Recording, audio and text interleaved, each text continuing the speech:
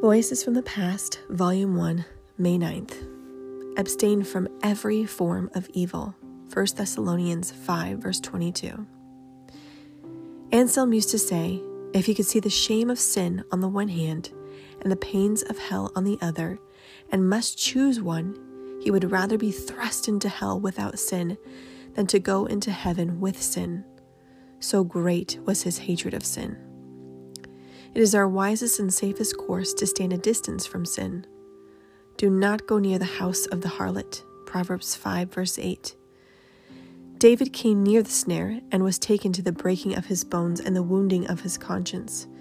It was a divine saying of a heathen, if there were no God to punish, no devil to torment, no hell to burn, and no man to see him, yet he would not sin for the ugliness and filthiness of sin and the grief of his own conscience.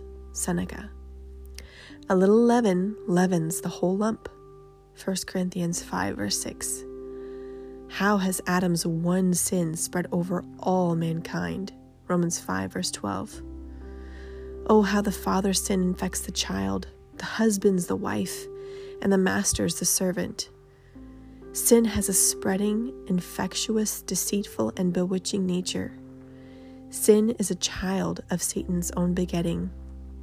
It will kiss the soul, yet betray the soul forever. It gives Satan a power over us and an advantage to accuse us. It bewitches the soul to call evil good and good evil. A soul bewitched with sin will hold out against God. Let God strike and wound and cut to the very bone, yet that soul cares not and fears not, but holds on to a course of wickedness. Sin kills secretly, insensibly, and eternally. Yet the bewitched soul will not cease from sin.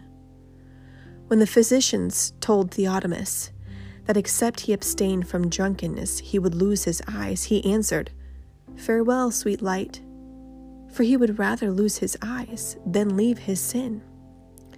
The story of the Italian who made his enemy deny God and then stabbed him to murder both body and soul declares the perfect malignity of sin. Oh, stand at a distance from sin.